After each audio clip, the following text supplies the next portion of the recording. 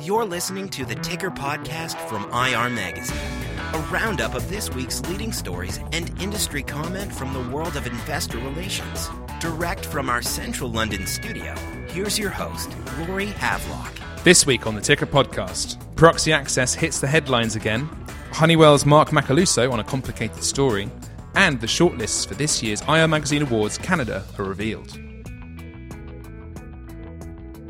Welcome back to the Ticker Podcast, your beloved roundup of the top news and headlines from around the world of investor relations. And we're back this week with Tim Human, Garnet Roach, and Candice de Montpetit. Hello. Hello again. Well, this week on the Ticker Podcast, it would be remiss of us not to mention the passing of a musical legend this week. David Bowie died peacefully on January the 10th, mere days after releasing his 26th and final studio album, Black Star. There's nothing we can really say here on the Ticker that's not been said or written already, except that we were reminded this week by Candice, actually, of the availability of Bowie bonds back in the 90s. Yes, pioneered in 1997 by investment banker David Pullman, keen investors could own a slice of a security backed by current and future revenues of David Bowie records, which were released before 1990. The bonds were bought for $55 million by the Prudential Insurance Company of America. They paid an interest rate of 7.9% and had an average life of 10 years, which at the time was a better rate of return than a 10-year Treasury note. But I don't think the bonds ended up particularly well, did they, Candice, in the end? No, unfortunately, the sales of CDs dropped dramatically because of, you could download music over the internet with Napster. So the bond was eventually downgraded to junk by Moody's. That's a very strong word to use of David Bowie's back catalogue, I think. Junk. I don't think that's quite appropriate at all, Moody's. Yeah, maybe junk, but it was a fun idea. I mean... Yeah, absolutely. I can't think of any other musicians or even artists who you can buy a bond in at all. Yeah, I think James Brown also issued a bond for his CD or record sales. James Brown? Yeah. Oh, that would be a fun bond to have, wouldn't it? It'd be quite volatile, I imagine. Yeah. Maybe they're targeted at the fan, a bit like when football clubs were listed on the stock market. Oh, yeah. It's a way to give someone you support a bit of extra money. You're not really expecting a good return from it. Actually, one of the first stories I wrote for IR Magazine, I think, for the website, was about a security that was based on the career proceeds of American football players. So you can invest in your favourite... Yeah, you can invest in your favourite player, which I guess would be a fan thing. But I think, the thought that you're actually funding their sporting prowess would be quite a nice one to hold on to. But anyway, David will be sorely missed, dare I say, for his contributions to the arts rather than the capital markets. But moving on to Tim, and you've got an update for us about Proxy Access.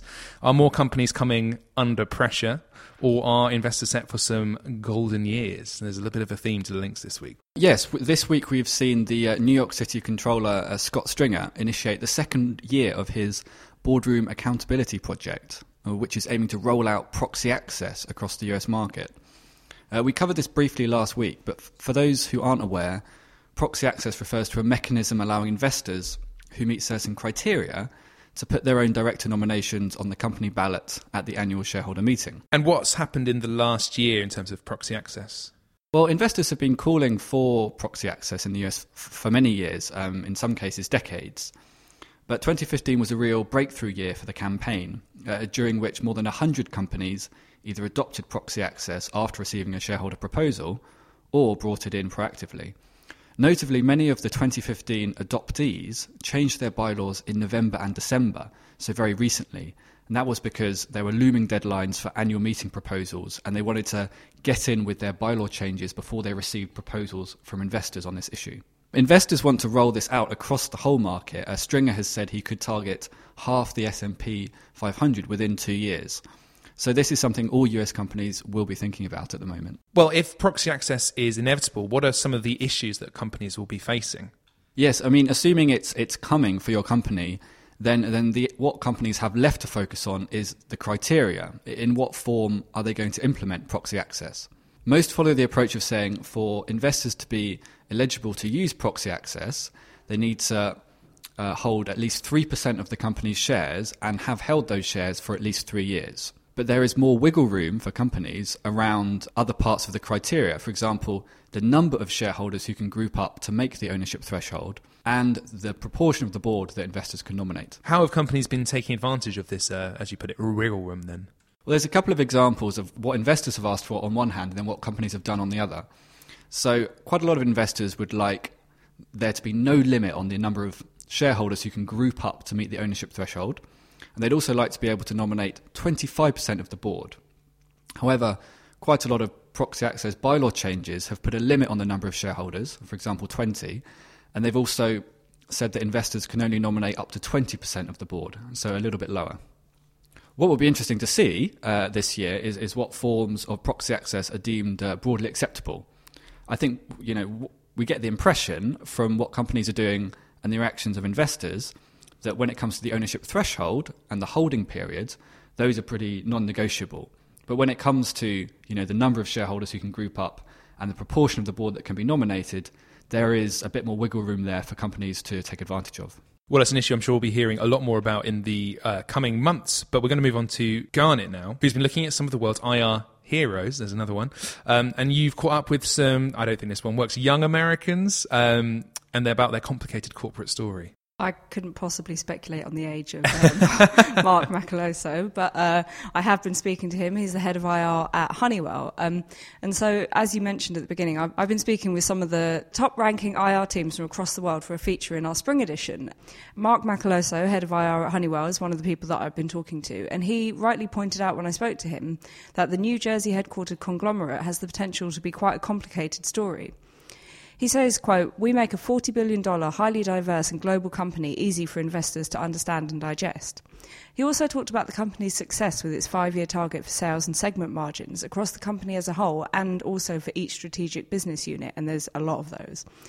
Something that Mark says few other companies in Honeywell's peer group do. He says, quote, "Our first 5-year plan issued in 2010 was viewed as aggressive, with many investors believing it represented stretch goals for the company.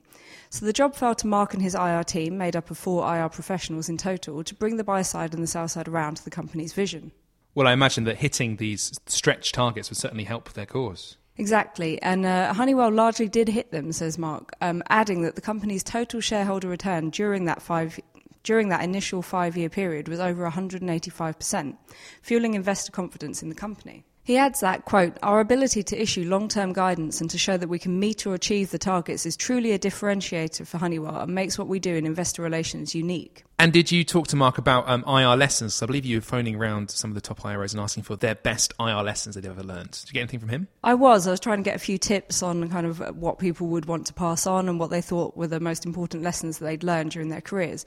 And so Elizabeth Sun from Taiwan Semiconductor Manufacturing Company, who I talked about here before Christmas, she said that her greatest lesson has been learning how to manage expectations, while Mark says that for him it's all about preparation. He says, quote, "You need to be prepared days, weeks, or even months in advance for everything. We have a rigorous planning process for everything we do and are always looking for ways to do things smarter, not necessarily faster, but better." He also adds that, as Honeywell's chairman and CEO Dave Coate always says, Honeywell does this both right and fast. There'll be more from Mark in the full profile coming out both online and in the spring issue, as well as profiles from the rest of the global top 10, from Denmark's Novo Nordisk to Brazil's Croton and Intel as well. Yes, indeed. There'll be more info in the spring issue, which should be, well, we've just actually sent all the copy in, so it should be coming to you sometime in spring, I guess, would be as suggested by the title. But from one set of IR heroes to another, and Candice, I believe you have in your hands the shortlist for this year's Canada Awards. Tell me, are there any changes at the top? And who will be dancing in the streets of Toronto on the night of the awards itself? Very good. Thank you. Thank you. Well, we have a challenger in the pole position, Canadian Pacific Railway, which is nominated for 9 awards, including the Holy Grail, the Grand Prix for large caps, Best IRO, Best IR by CEO, Best Financial Reporting, Best Investor Meetings, Best Crisis Management, Best in Sector, and Best IR by a Canadian company in the US market. Impressive. Definitely. No wonder the firm's also shortlisted, I think, for the Most Progress Award this year. Is that right? Yes, it is. And it's going to be hard to believe, but there is another company with 9 nominations. It's CN. Actually, they've been in the top 3 for the past couple of years. The firm will be competing with Canadian Pacific Railway for the Grand Prix, the Best IRO, Best IR by CEO, Best Financial Reporting, Best Investor Meetings, Best in Sector, and Best in U.S. Market. And it's also nominated for the Best CFO Award, Best Use of Technology, and the Best Corporate Governance. Quite a lot. Yeah, bit of a haul there. But what of the top winner from the past 5 years? Or, I mean, how many is it, Tim, actually? It's been a while. I've lost count. TD Bank still has pretty honorable prospects. It's been nominated for 6 awards this year: the Grand Prix, the CEO and CFO Awards, Best Use of Technology, Best Corporate Governance, and Best in Sector. I think that's still pretty respectable. And what about first-time appearances at the awards? Who's making up them? We have 4 companies shortlisted for Best Hour for an IPO. So this year's absolute beginners are Kera Operations, 7 Generations Energy, Stingray Digital Group, and Tidewater Midstream and Infrastructure. So yeah, let's stay tuned for a report from the award ceremony in Toronto, as they say, on February the 4th. Yes, as Ben Affleck reminds us in Argo, the true Canadians do not pronounce the T. It's Toronto. Is that true? Yep. Well, as Candice has mentioned, the awards are being held in Toronto, Canada, on Thursday, February the 4th. You can find some more information at the IR Magazine events site, which is irmagazine.com/events, where you can see the whole shortlist for companies who might be up for an award and book a seat if you'd like one. Do stay tuned for the report and more news about our other awards around the world later in the year. As I said previously, irmagazine.com is the place to find everything you could possibly hope to know. You can also find us on Twitter at IRMagazine, or send us an email on editorial@irmagazine.com if you have any questions or comments to pass on, or a couple of David Bowie puns for me to include in next week's links. For now, though, that is all we have time for. Thanks, everyone, for being here this week. Thank you Cheers, very Laurie. much, Laurie. Cheers. And we will see you in about 7 days. Bye. Bye. You've been listening to the Ticker podcast from IR Magazine. For free access to all the latest global investor relations news and analysis, register at irmagazine.com or download the app.